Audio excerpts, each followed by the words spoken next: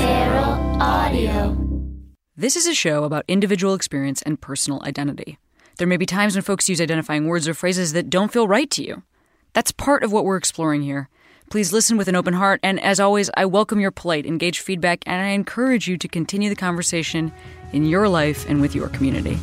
Welcome to Query.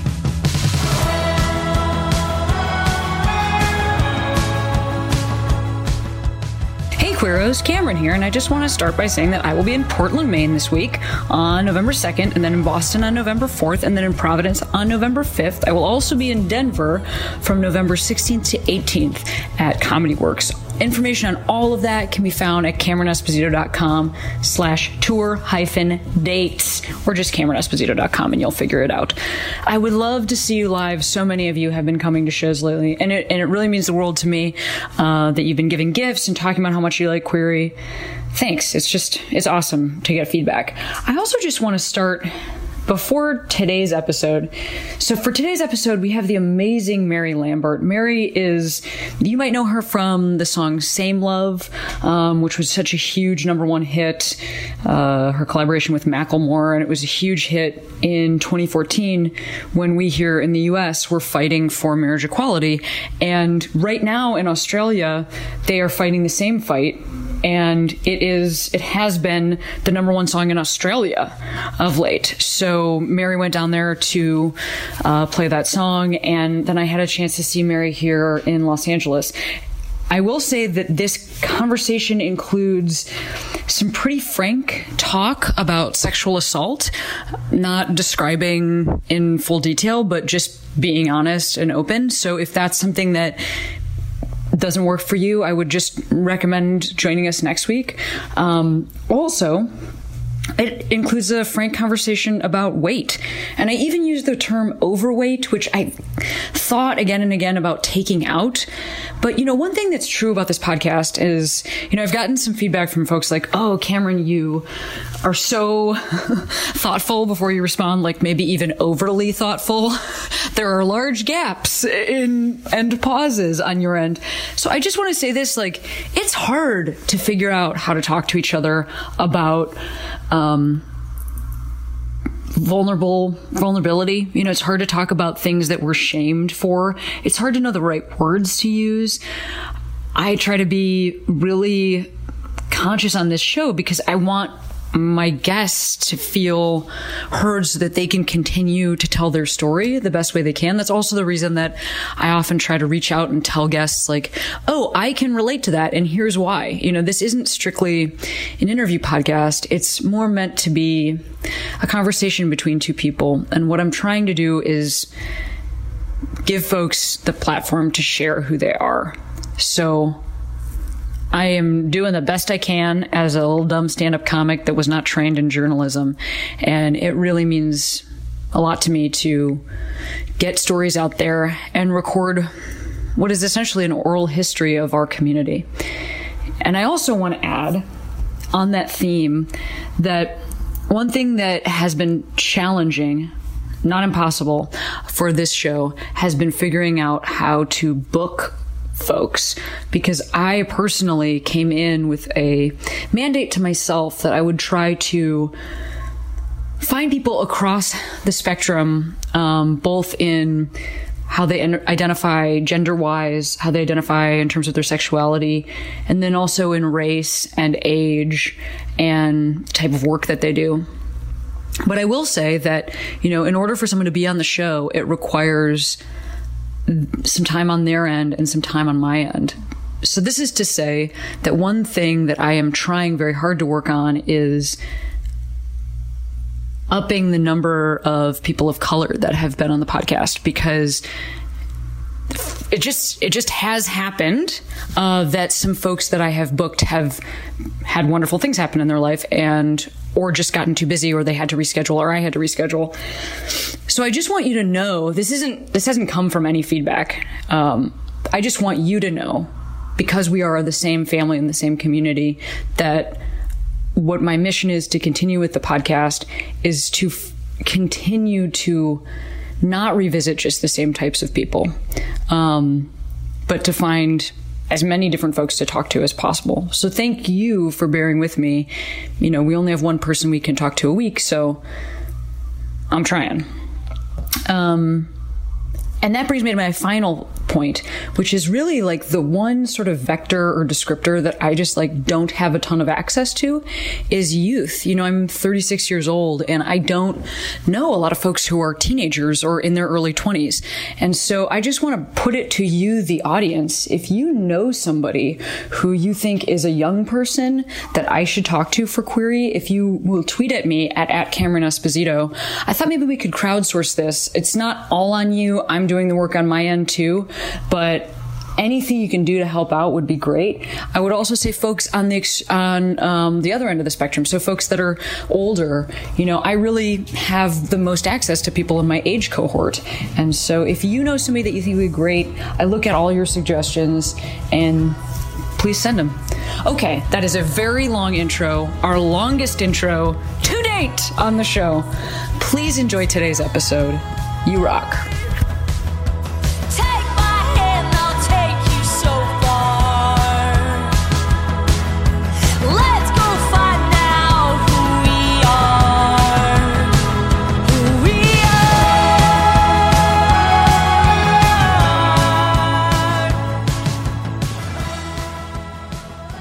Well, hello. Thank you so much for being at my house at 9 in the morning, the day after a show.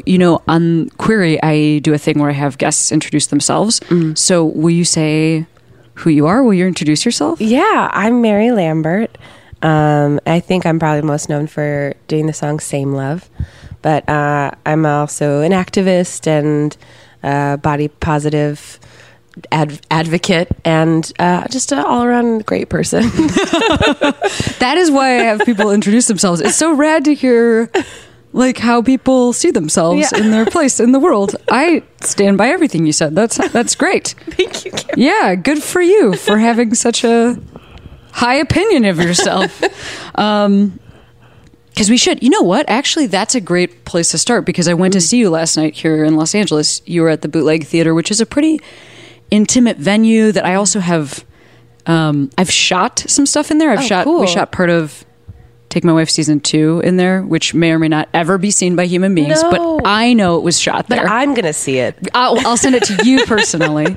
But it was so cool seeing you in a space where you can really see your face and stuff like that. And you seem like you are having an amazing time when you're performing. I love performing. I was just thinking of that. What's that quote in Chicago? Roxy Hart's I love them and they love me for loving them. I don't know, but yes, that's probably what it is. I should know. It's not only do I love musicals, it's literally called Chicago, which is where I'm from. Oh, wow. I can't believe I don't know the answer to that.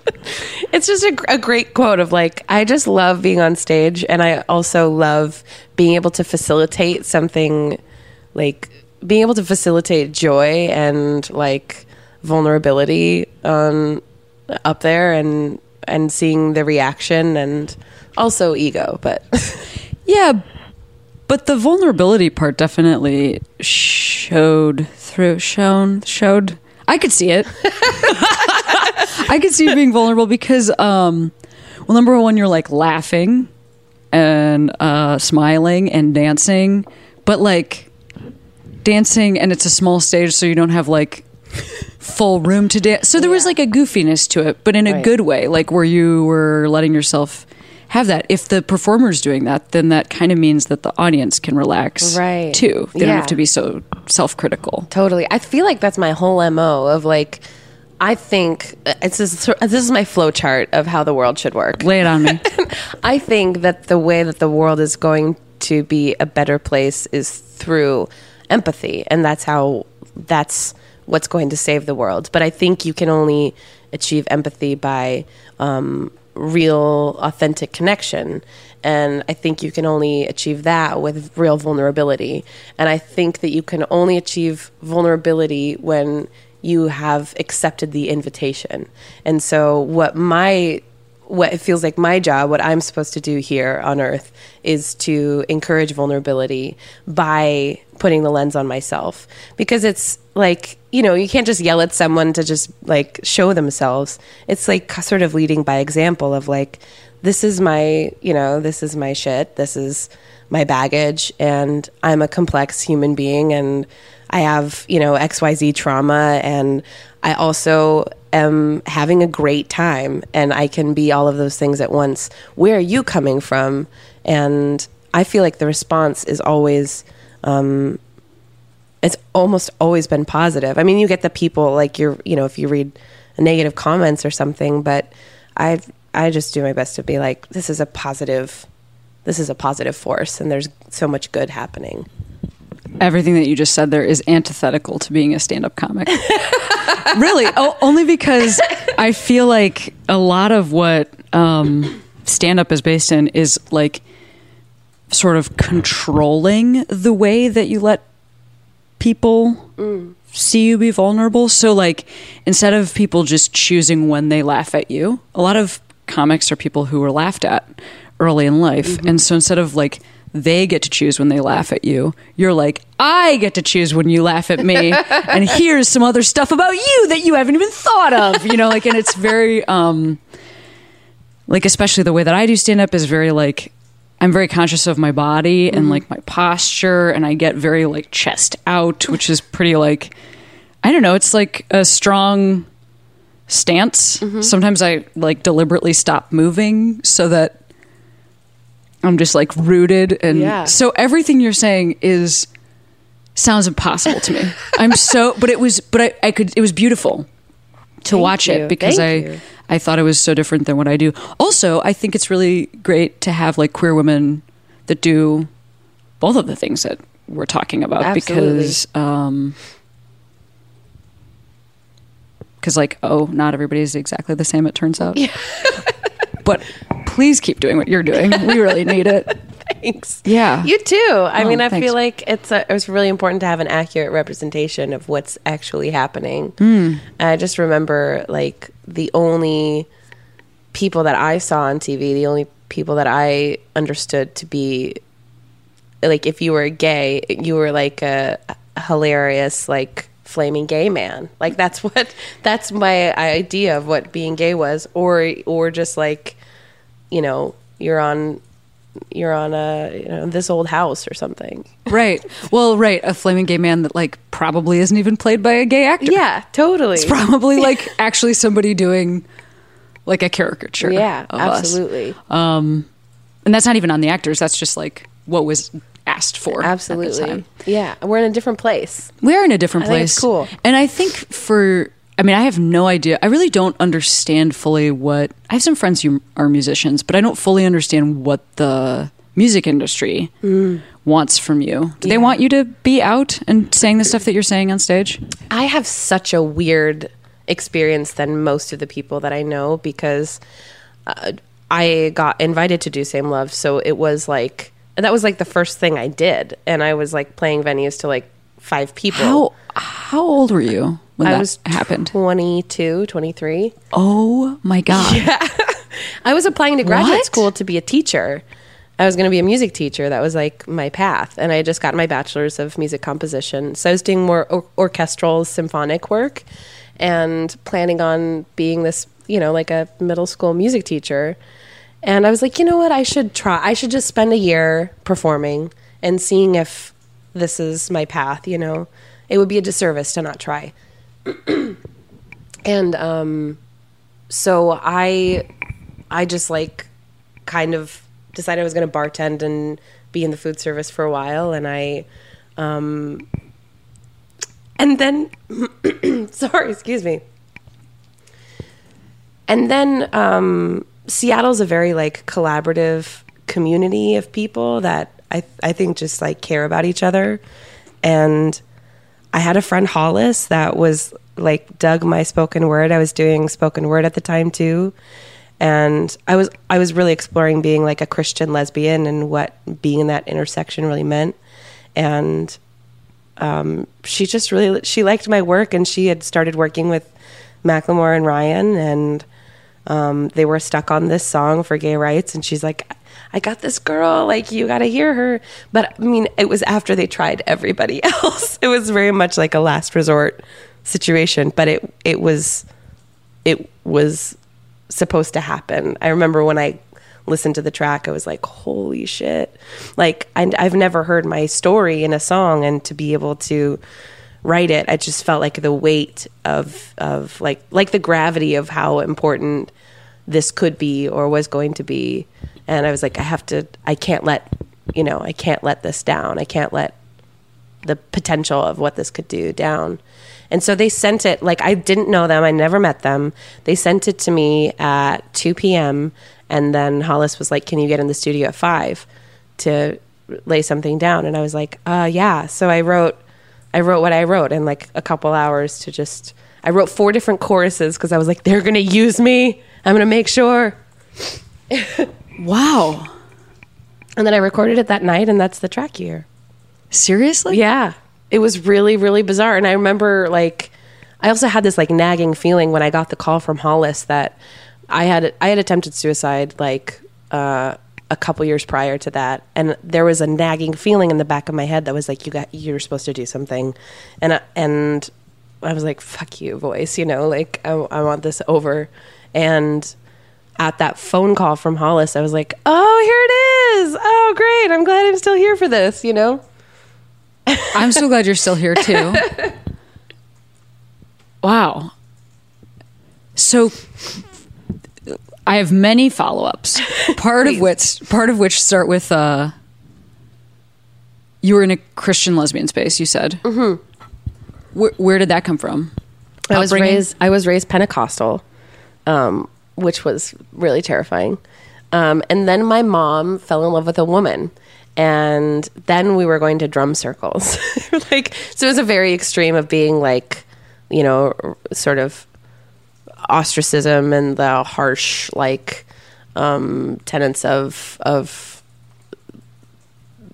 almost psychotic fundamentalist Christianity.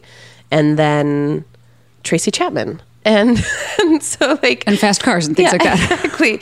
But then when I was in high school, I rediscovered my religious upbringing, and I started going to this church that was more evangelical, and I just really loved their music, and I loved that people were so passionate about Jesus, and I was just like, this is great.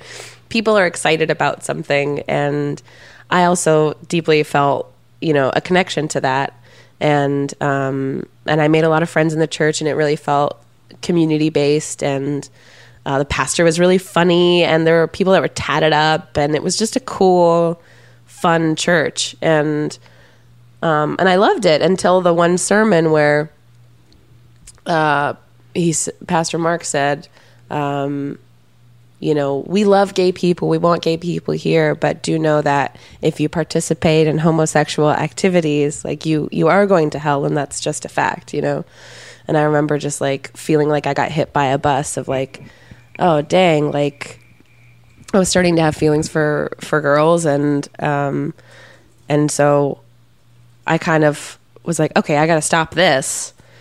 And then I started falling harder, so it was like getting more and more difficult to attend church.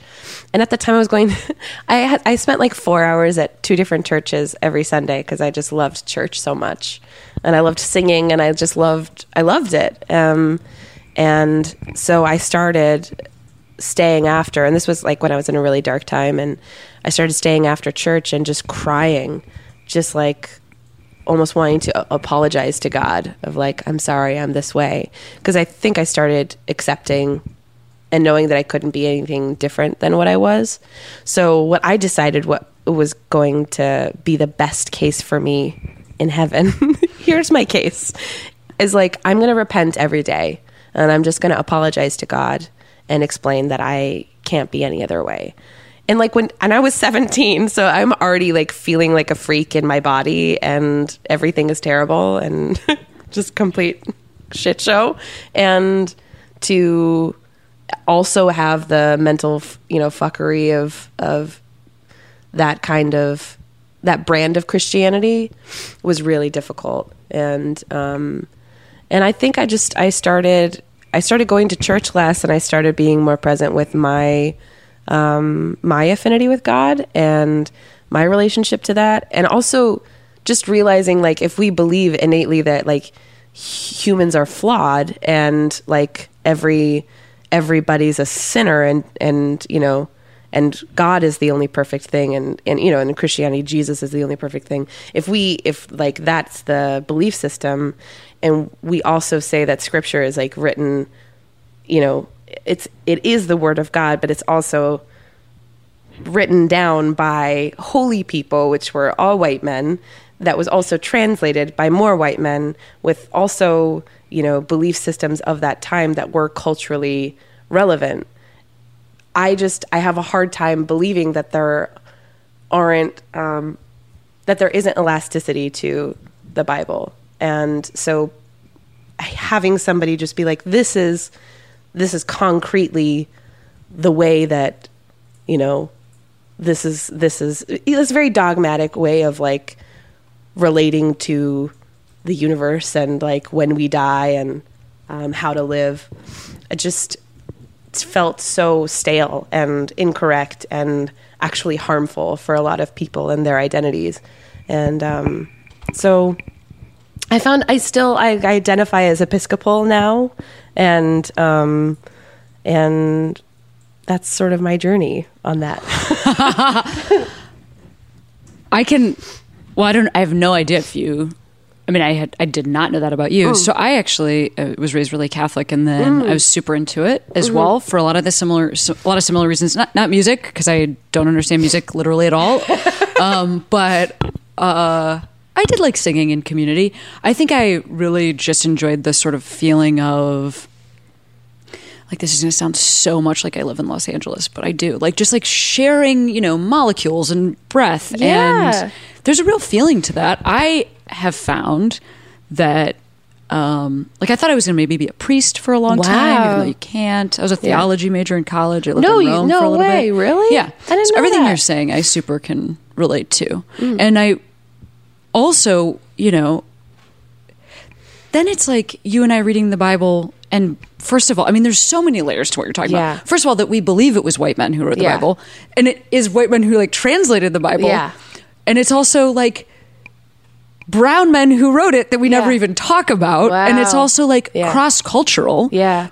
And it's also written at a time when we needed to continue our species. Yeah. So like you had to have, so women were actually vessels for children, because like we were gonna die out because like 35 was old or whatever. And I mean, not old, like dead. 35 was dead. Which is essentially the same now. Right. Yes, exactly. I'm 36. So like, can you believe it? Wow, you made it. I know. And anyway, so yeah, you're reading things that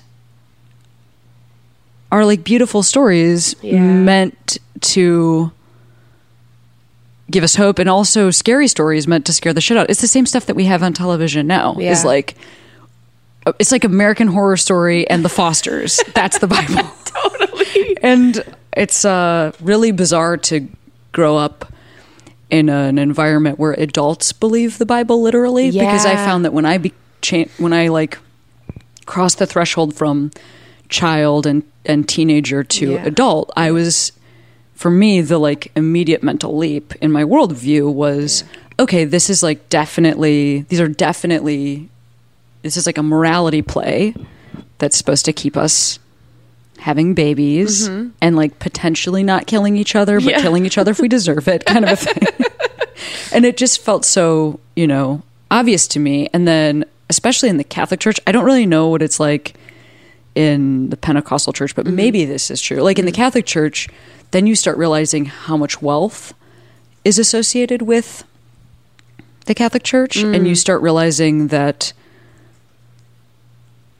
like probably the, you know, 72-year-old dudes who live at the Vatican like maybe don't believe this literally, but it's really a great way to maintain the property that they own. Yeah, absolutely. By telling other people that this is literal. Like, for instance, the reason that priests can't be married in the Catholic Church is because many, many generations ago, the Catholic Church didn't want sons to inherit church property. So they stopped priests from getting married so that they couldn't create sons. I didn't know that. You know so much. Well, This is amazing. I'm just saying. Anytime like, I'm in an interview, I'm like, do you want to talk about theology? Yes. So anyway, when you realize that, when Yeah. you're like, oh, this is the same thing as everything, which is about power and money and Yeah. like keeping this certain type of person in the ruling class. Like once you realize that, then you go, okay, so what's my relationship with other people? What's my relationship with spirituality? Yeah. And then if you happen to be somebody who's a performer, Yeah. you kind of create church yourself, which Yes. is exactly what you were doing last night. Yes. Now that I think about it and know more about you. Totally. That to me, it does feel like I call it like shame washed church. Yeah. Where you're just like all of this shit that was ascribed, like I'm letting go of this. Like this needs to be off of me so I can live an uninhibited life. And I mean, you also talked about this last night a little bit, but just because that shame wash, I've never heard that before. Is that you? Or have you heard that somewhere else? One of my mentors, Tara Hardy, she introduced me once, and it was like a page-long, most beautiful introduction, and I was like crying so hard backstage as she's reading this, and she was like, Mary's shows are a shame wash, and I was like, that is like, I'm so honored, and I'm definitely using that. Yeah, it's really great. I love it. Like a car wash. I think of it like a car wash. It's just praises. Yeah. You mentioned body positivity at the beginning, and then you were also talking about it last night. And I have to say, I am patrolled on the internet for so many things, but I'm not usually patrolled for my size because I'm not an overweight person. I'm like pretty small. Yeah. How often is that a part of your life? Oh, it's constant. And I think maybe less so for me than other people because I'm so Also, is it like over? What is the thing? What should I say? I say fat, but I feel like that's like because I'm a fat person, I can say that. I honestly don't know what is like acceptable for other people. I also really enjoy plus size as a term because I think that it's only in reference to clothing. Right. And that is my feeling of me being different than anybody else is that I have to go to a different store, which is still fucked up. But like the fact that is fucked up. Yeah. But it's also right now a good descriptor. Yeah. So, no, I mean, that's rad. Yeah. And also like, I'm not shamed for this now, but when I was a child and people couldn't figure out what was going on with me. yeah. Because they were like, this person is gay, but nobody I knew was gay. So they Right. didn't understand what to call me. So as a child, I was constantly called fat, which is wild because then you carry that in yourself. And like I developed a really intense, terrible eating disorder. Whoa, dude. And it was just that I was gay. Like, I mean, I just mean like the disconnection that I still have from my body based on what other people perceived like this other thing. Right. So I go to a show last night and I'm watching you talking about your body in a positive way. Even as somebody who takes up space on stage, that's like something I'm like sort of dabbling with talking about in stand up. Yeah, right. It's especially weird because like I don't know that people would look at me and assume that that's true. Right. You know? Totally. And so I thought it was really rad that you're just like speaking about it. And like I said, this is people talking to me like on a one-to-one basis. This is not like culled from strangers on the internet. Right.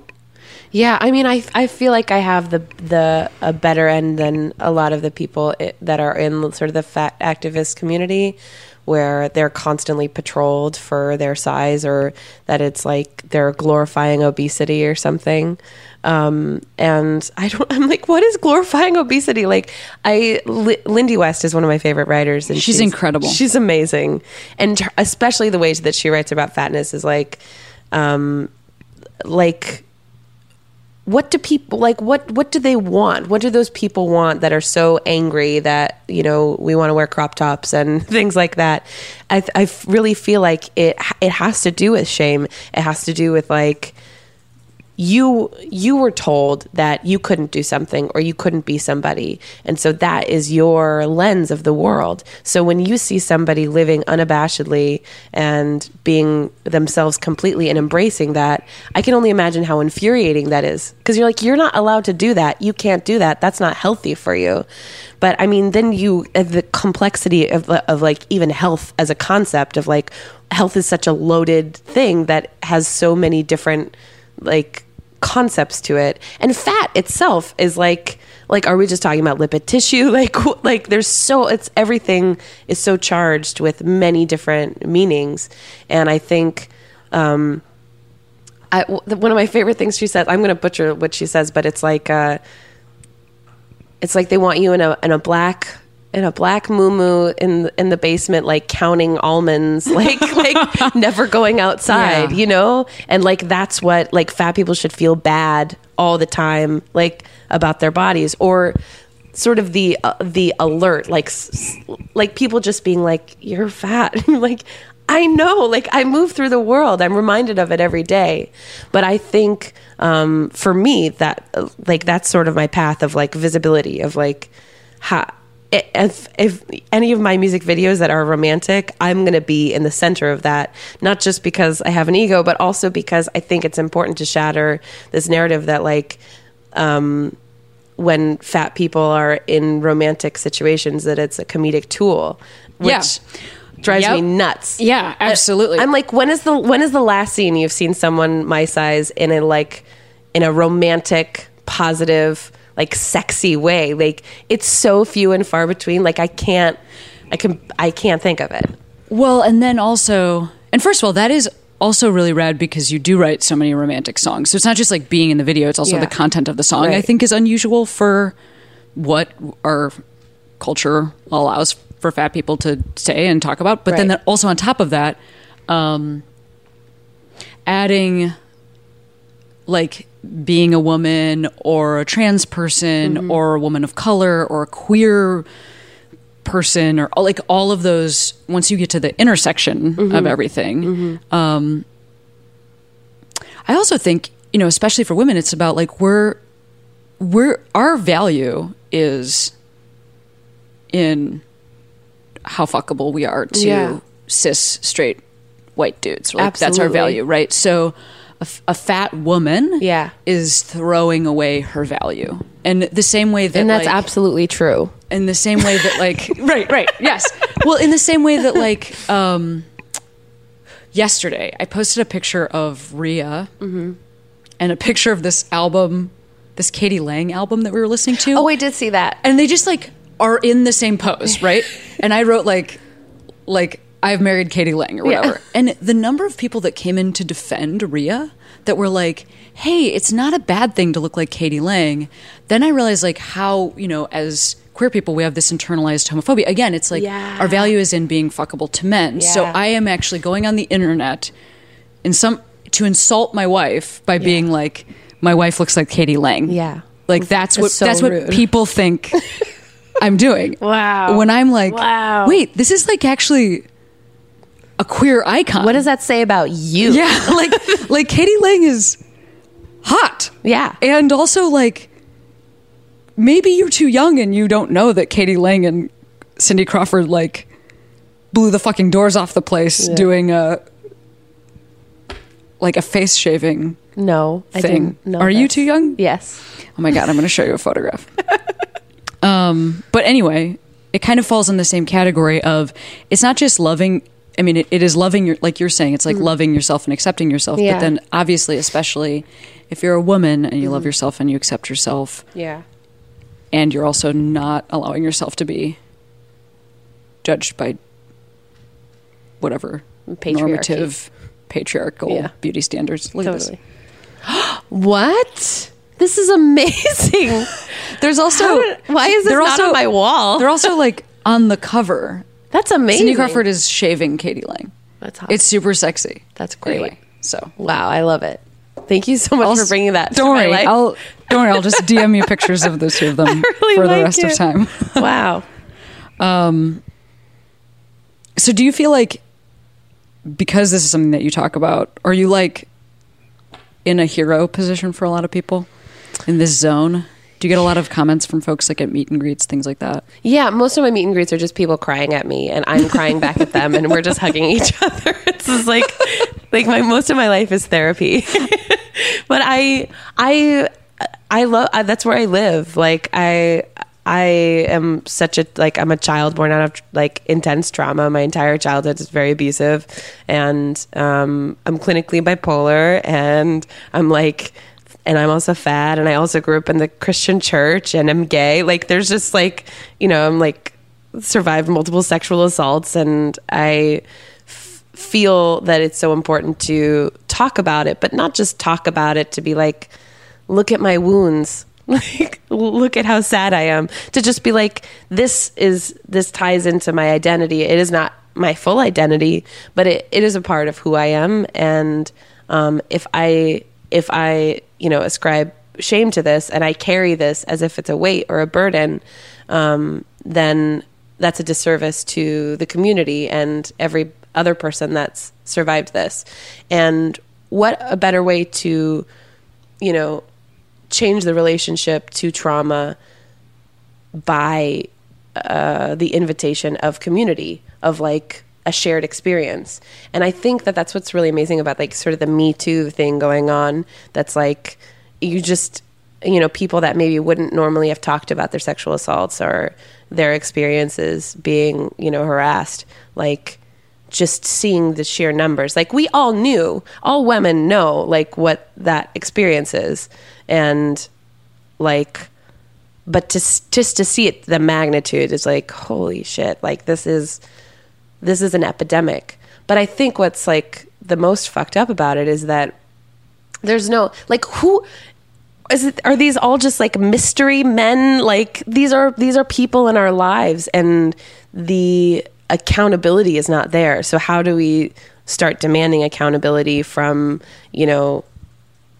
predators that are often disguised as good guys or something, and obviously there's so many more complexities of like, it being only a female experience and men being the only predators. Like, I understand the complexity of that, and there's far more, there's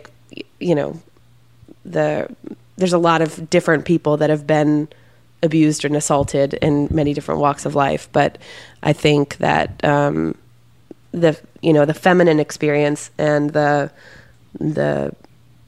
being a woman, I don't know, is it's unique in its oppression. Well, yeah, I think what you're talking about is the systemic. Right, yes, human beings are human beings, and our experience is so varied, and it is not necessarily only the systems that exist around us. But obviously, when there are systems, those have consequences. And so for somebody that's like cultured female, I think there's like a pleasing element and an unsafety element, and like, I mean, this is going to be really serious. Ready? It's currently 9:56. I didn't know that I had been assaulted until somebody told me that I was assaulted. Right. Because I described an event to them that to me, I had almost, my coping skills are in humor. So I told a story that I thought was funny about a situation that had happened to me. And the person I told the story to was like, you're describing sexual assault. And I was like, wait, what? And then I thought about it and was like, yes, I am. And so like, I think that's also part of this sort of like Me Too shift, and also just having the president that we have right now. Yeah. And because it's like beyond, it's so deep. And you're exactly right. There are people, we're taught to like relate to men as if we're taught to relate to like male cultured human beings as if we have the same experiences, Yeah. as if we were raised the same way. Yeah. And we were not raised the same way. No. So that is what I guess we should be talking about, Yeah. is like starting with the beginning. Absolutely. Even being able to recognize what's happening to us. Right. And obviously there are some folks who have had like such horrific experiences that they knew in the moment. I'm just saying for me, and I think for a lot of women, like, I don't know. No, it's the same for me. I was 16 and I was like, my friend was dating a guy in an army barracks and she figured out how to sneak us in someone's car. And I didn't understand that that an army barracks was a barracks of men. And I was 16. So I walk into this apartment and it's literally like, it's probably like 20 dudes, like all in their like mid-20s and 30s. And she goes off because she's going to hang out with her boyfriend, and all of a sudden I'm in this room. And I'm like, okay, situationally this is very dangerous. I also am going to do what I need to do to survive in this situation, even though I feel uncomfortable.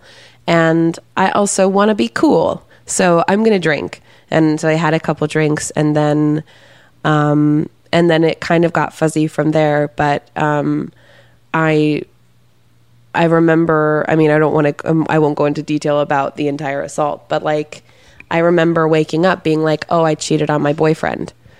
And that was weird because I was like, oh, I was on my period. Like, I didn't want to do that.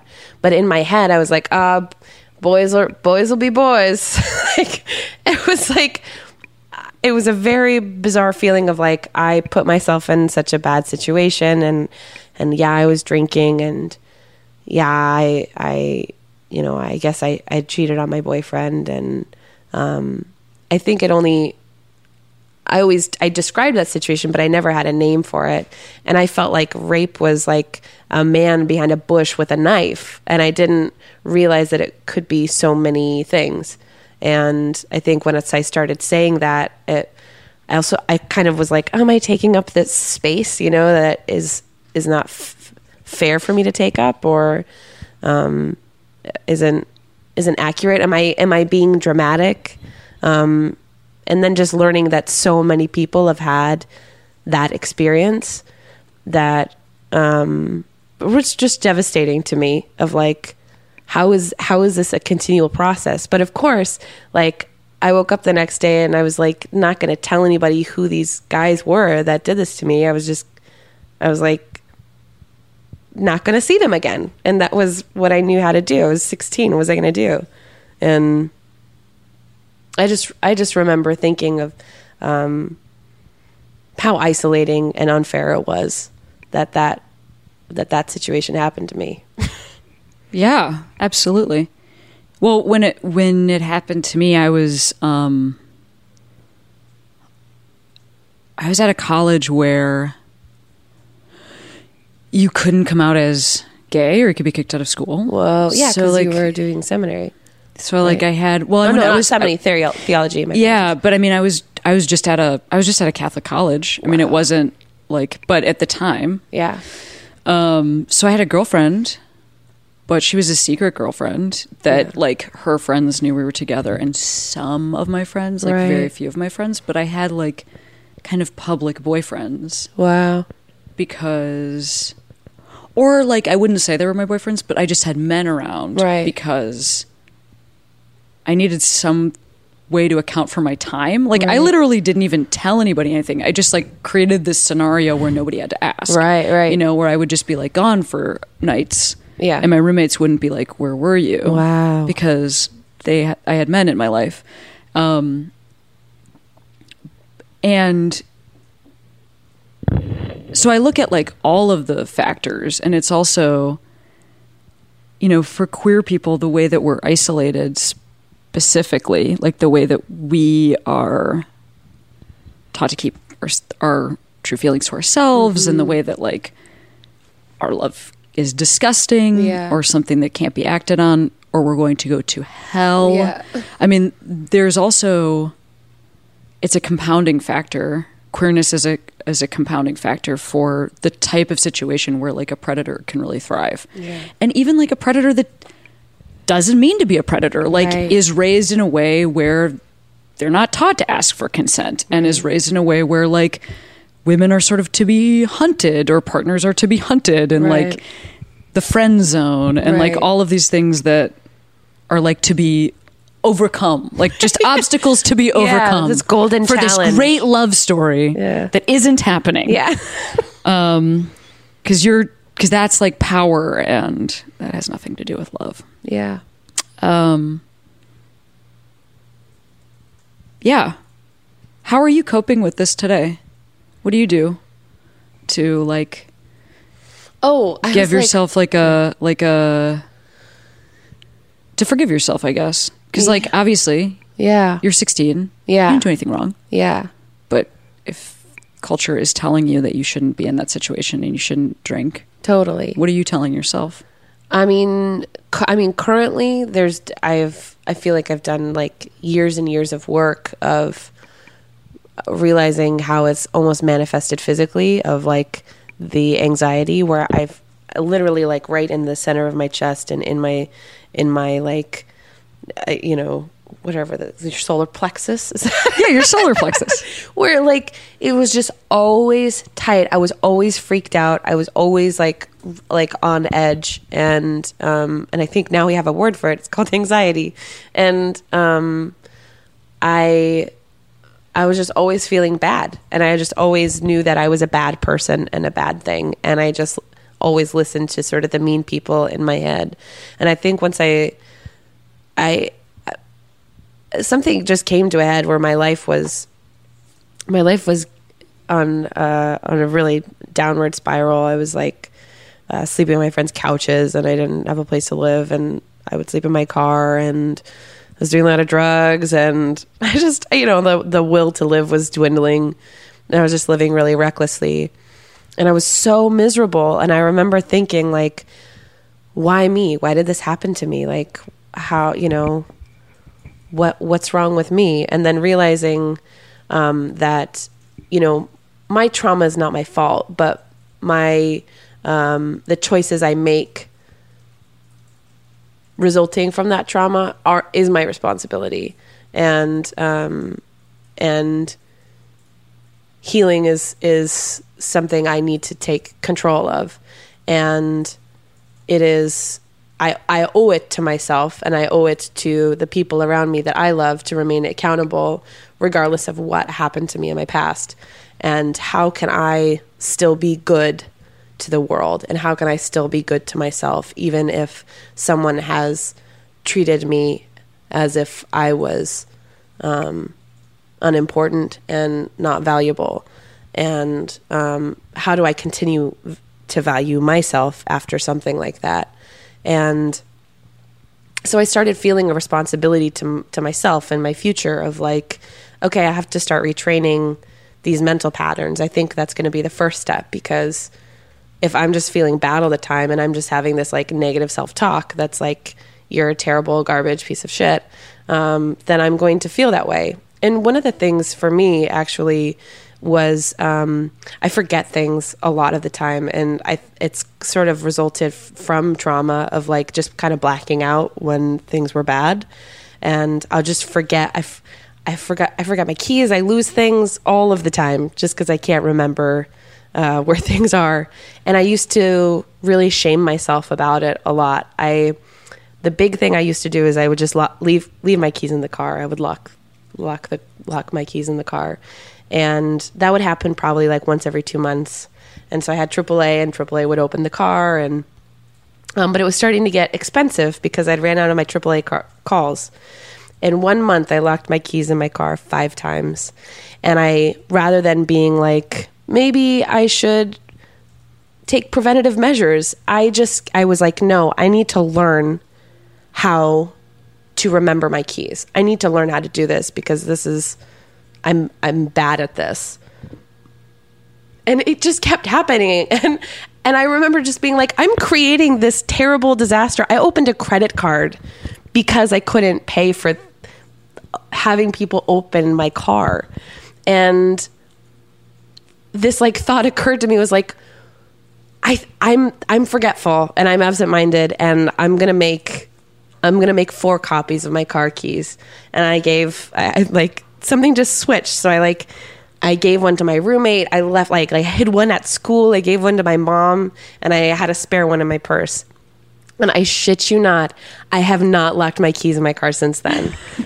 Like, That's amazing. It's like a mental thing where you're like, am I going to be kind to myself, or am I going to like continually punish myself? And I feel like that's also like if it's like people with religious backgrounds, like, I'm a terrible sinner, like I must continue to punish myself. Yeah. Of like, how can you be kind to yourself? The second I did that, like, I felt like the world opened up, and all of a sudden the world wasn't out to poop on me. Like, like the world was out there to like give me blessings, and I needed to be receptive to that. And I feel like that was sort of when things started switching for me.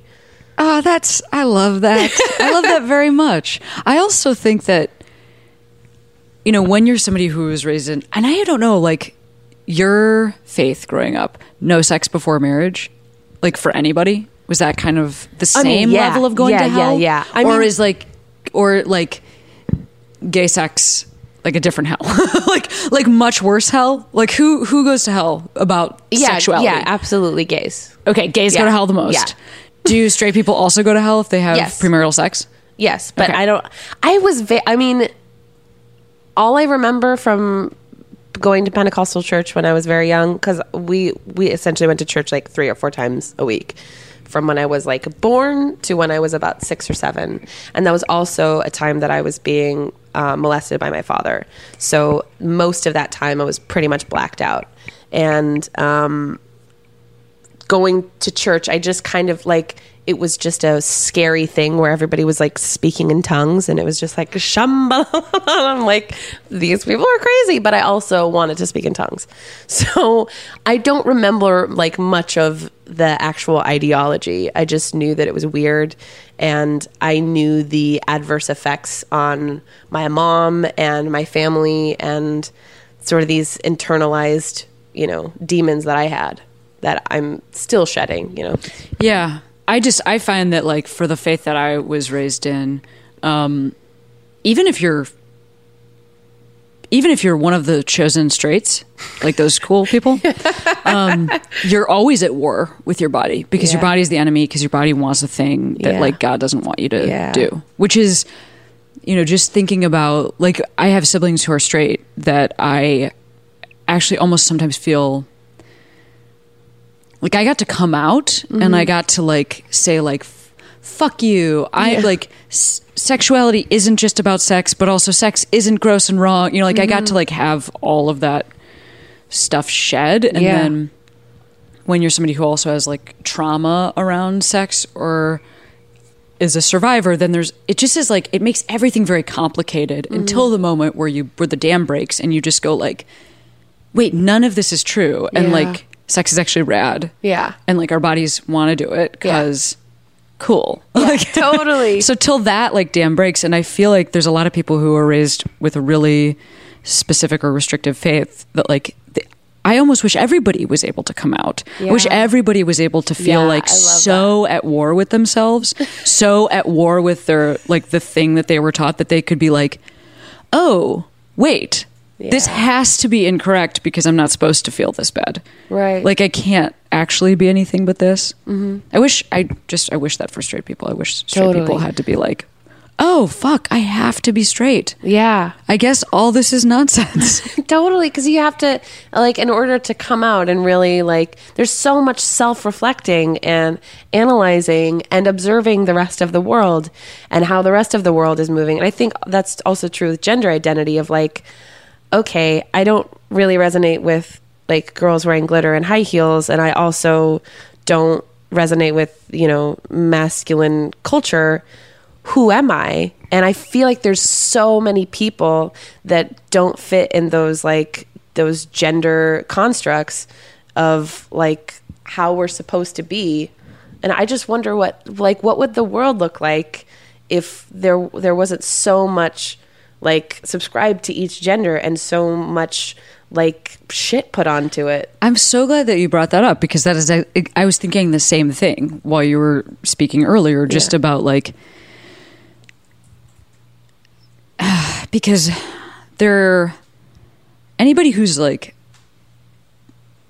sort of living in a fearful place when it comes to the new awareness that is in like the zeitgeist about gender non-conforming individuals and non-binary folks and trans folks, and like that being scary, especially for queer people, like a lesbian that's just like, no, like we know the word for this. I'm not gonna get too into this, but totally.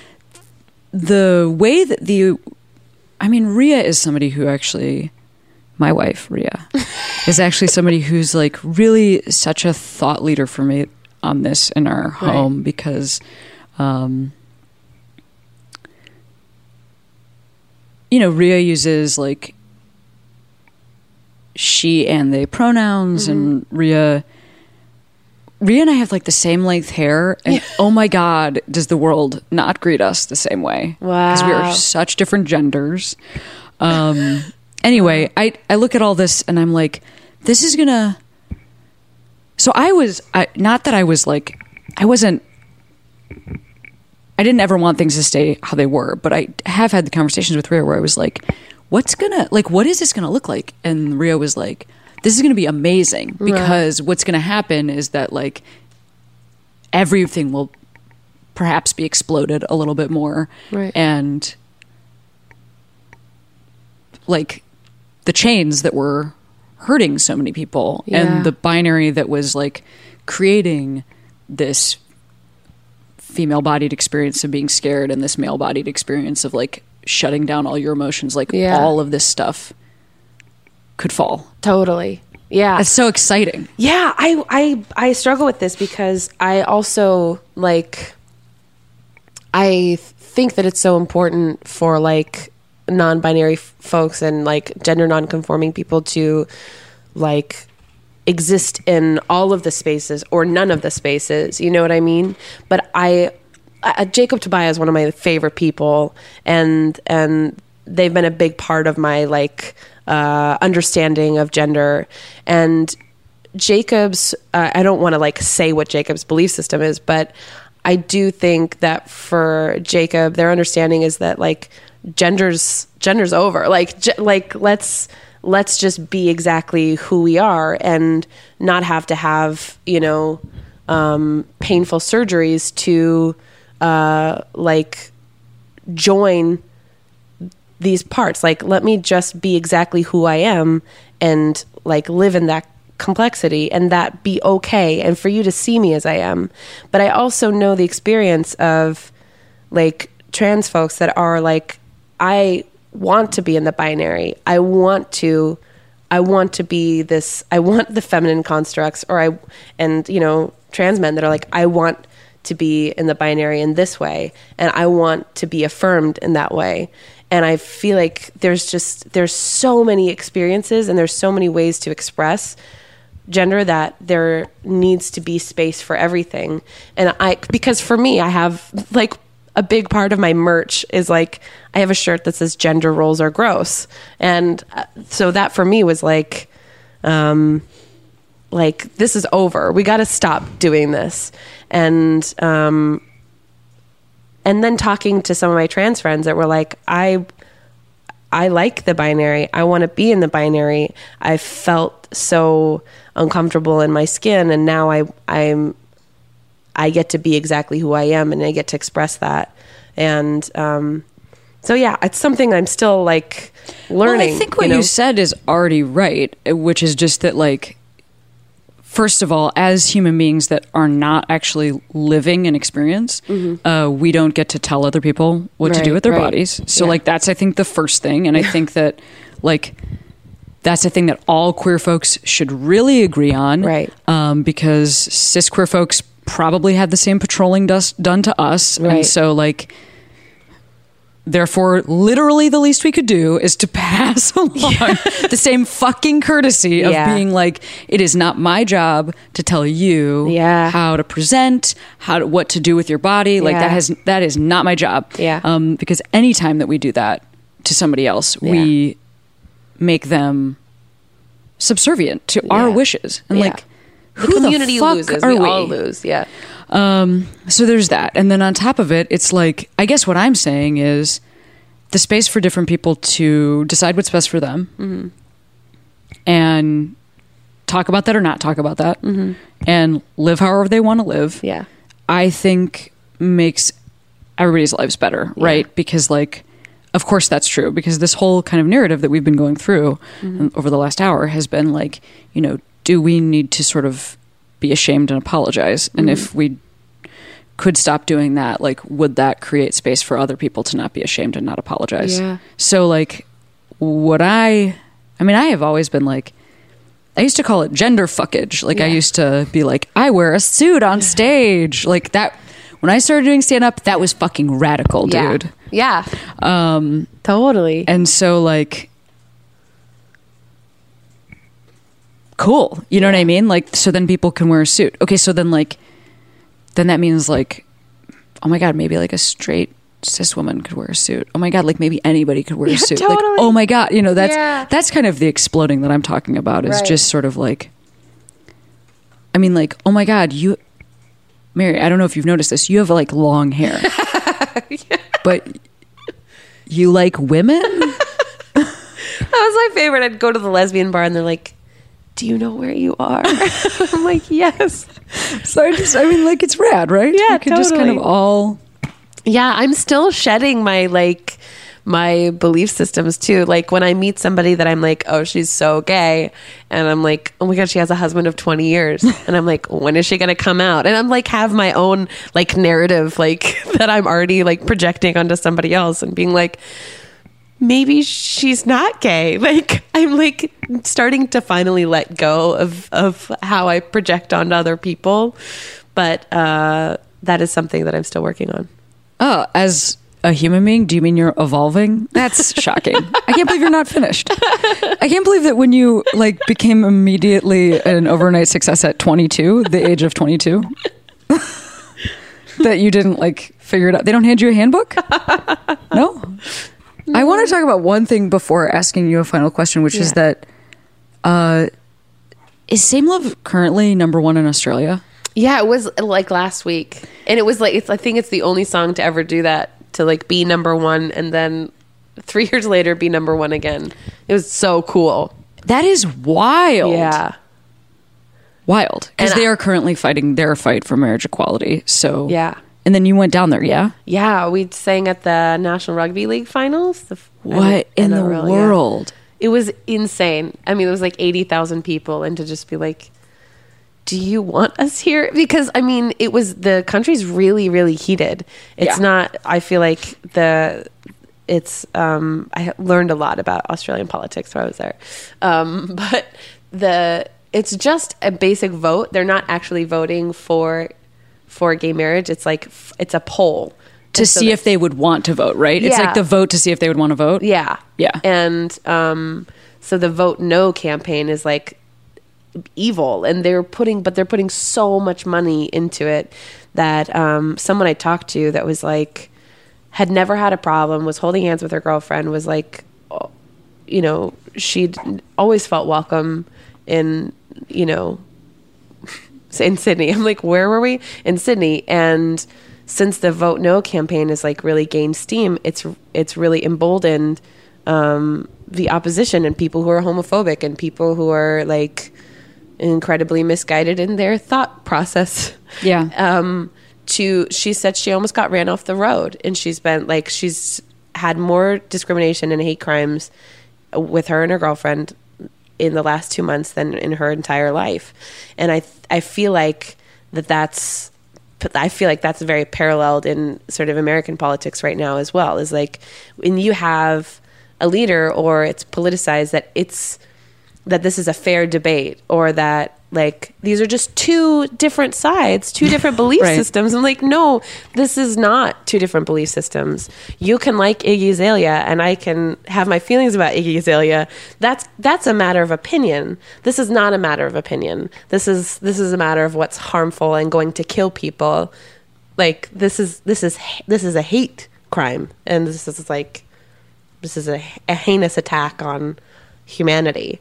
That's not a difference of opinion. That's why it went through like the judicial system here, Right. as opposed to like to an actual vote, Yeah. because the way our system is set up, like sometimes, not that the right thing always happens, but sometimes when the right thing happens, it's because it's like thought leaders who actually are trying to look at laws Yeah. that sort of like make the move, and then people have to adjust to it. Yeah. Because like by the time marriage equality was the law of the land, 60% of people were on board with that. Yeah. But that's not true when it became legal in Massachusetts 10 years prior. Right. And that's not true during the fight for Prop 8 in California. And so it really is like sometimes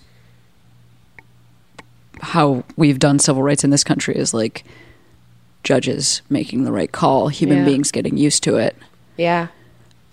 I don't know what it would have been like if it was just like, should we vote on this? Yeah. Like, you know, at the very beginning, you Yeah. know, prior to, like, that's a pretty raw fight. Yeah. I'm thinking about the people over there. I know it's like happening right now. Like I think Yeah. today or something, like the vote closes. Yeah, I can't remember.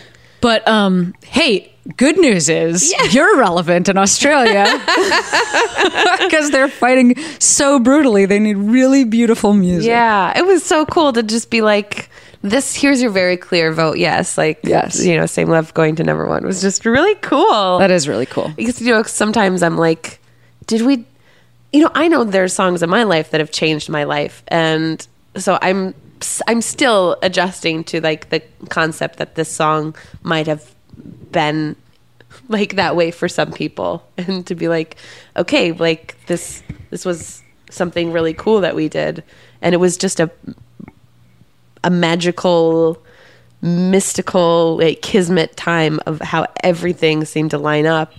And yeah, it's really cool to see, you know, the song evolve, and also like where that it's back in Australia. I just think that's so cool.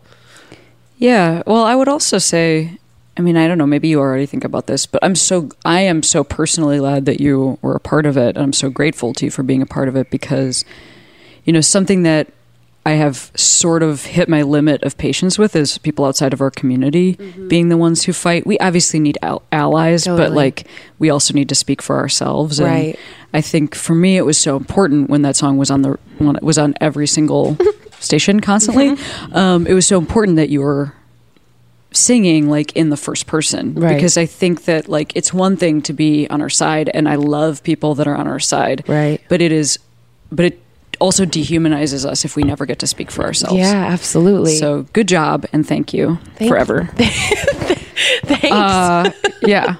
And in conclusion, before I send you off to go camping, and you're like in the bright sun right now because the sun shifted. Do I look heavenly? You, number one, you look Do I look like you an look angel? like an angel. Number two, are you so hot? No, I feel nice. Oh, I gotta get out of the sun. I live in this city too much. I hide from the sun. I usually do too, but this is like You're it's gentle. enjoying that beam? Yeah, Okay, yeah. good. For- I'll leave it. for I'll the leave time. the sunbeam and not change the weather. So I just want to ask you, Mary, before you head out into the rest of your day, if you have a queero, somebody you want to shout out for really helping you to have the strength to be the person that you are today. Yeah. There's so many. I mean, I feel like my mom, like Great. my mom coming out when I was 6 and like being ostracized from the church, and like, you know, still like suffering abusive relationships and coming out the other side. And,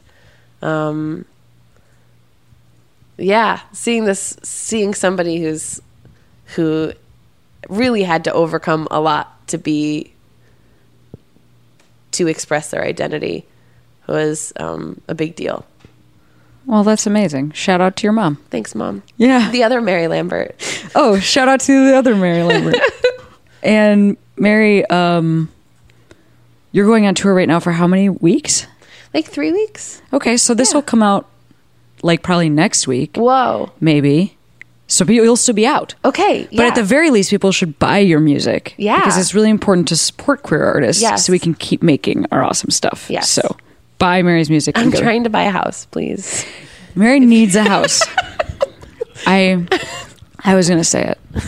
Yeah. You need to buy a house, own property. It's really important to me that you own property. Thank you. So I can come visit. Thank you.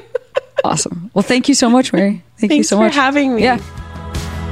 Let's go find out who we are.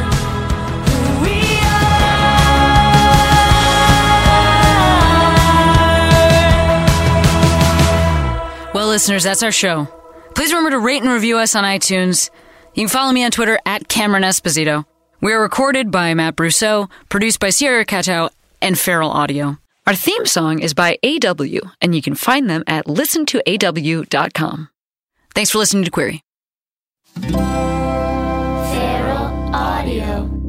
Hey, this is Arnie Niekamp from the improv fantasy podcast Hello from the Magic Tavern. I fell through a dimensional portal behind a Burger King in Chicago into the magical land of Foon, and I started a podcast. Season 3 has just begun with a brand new adventure to defeat the Dark Lord. If you're a new listener or you've fallen behind, Season 3 is a great jumping on point, and we've got great guests like Justin McElroy, I sound like a fancy college professor. 8 nights.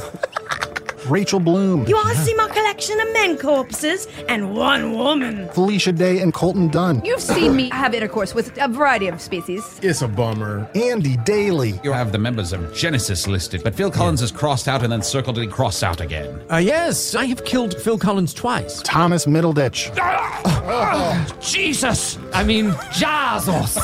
Ruler of the Eighth Circle! and that's just the beginning. Season 3 of Hello from the Magic Tavern is out now. Listen in Stitcher, Apple Podcasts, or wherever you get your podcasts.